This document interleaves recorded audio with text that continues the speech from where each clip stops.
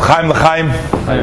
May the soul of David Eliezer ben Moshe have an aliyah and bring blessing to yourself, to the whole mishpacha, for all kind of good stuff, for health, for happiness, for success, for the means to be able to have and raise a family, metoich harchava, in plentifulness, and all the blessings and all the heart's desires that you wish yourselves should become fulfilled. You always look for a connection to the parsha. It just occurred to me because we learned this morning in the Torah Oyer, and it occurred to me that we can connect this very well because the Yahrzeit is on the 24th day, Chav Daled. Now, in the beginning of the parsha, it starts off Vahi Miketz Shnasayim. It was the end of 2 years.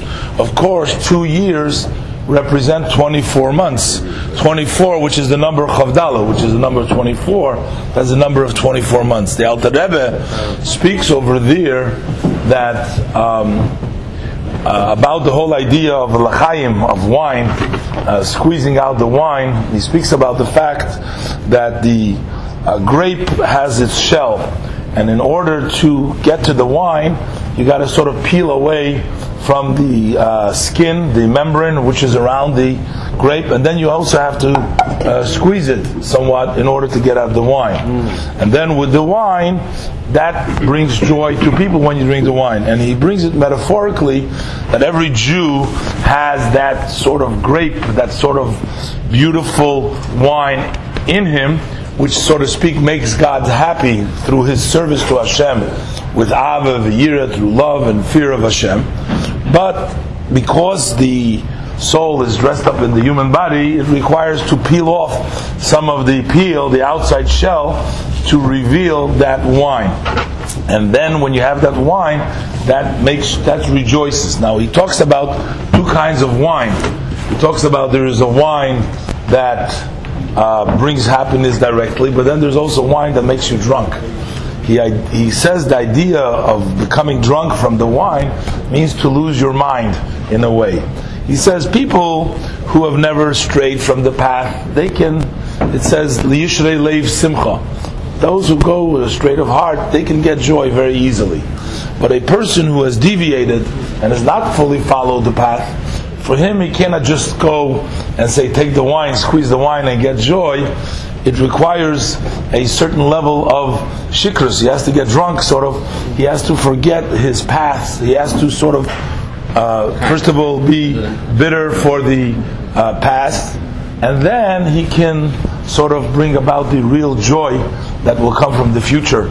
Forgetting his and really becoming in a way of losing himself so that he can reach himself to higher levels. But he says that wine has to be put into a cup, which means that during the prayer, when we have that wine, when we have that excitement, it's not sufficient just to have that excitement, but we got to put it into a cup. What is the cup that we put it into? That is the level of Torah. When we take our excitement and we bring it into practical in the study of Torah and the performance of mitzvahs, then we can actually bring that lasting excitement that we have, we can bring it into. But otherwise, he says, then is vayishkacheyu, if you forget the cup, you forget the Noisen HaTorah, then it leaves out that you don't have a lasting davening and then the learning, and then you start dealing with other negative things. You deal with the midos, and then the bad midos can eat up the midos. You always have to remember to stay connected with Hashem, to do it for the proper purposes, and then it will have a lasting effect. L'chaim, l'chaim. Shama should have an aliyah and should bring a blessing in the memory to all the mishpacha. L'chaim, l'chaim.